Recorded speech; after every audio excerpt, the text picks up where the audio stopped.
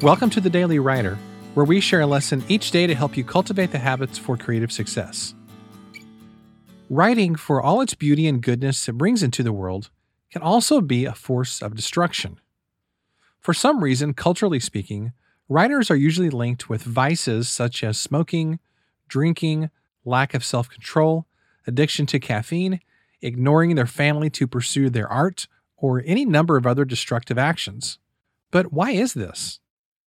Well, the answer probably involves a much deeper dive into psychology than we have time for here. It definitely goes beyond my own expertise. But the core reality is that writing requires such a huge amount of emotional energy that oftentimes we're prone to filling that void with things that make us feel good in the moment, but they actually leave us feeling empty. The author John Updike wrote, "My first thought about art as a child was that the artist brings something into the world that didn't exist before, and that he does it without destroying something else, a kind of refutation of the conservation of matter. That still seems to me is its central magic, its core of joy." Now, John Updike didn't mention in that quote that art can destroy the artist, but that's usually the first thing to go when a creative person pursues their craft to the exclusion of everything else that's good and healthy and awesome in their life.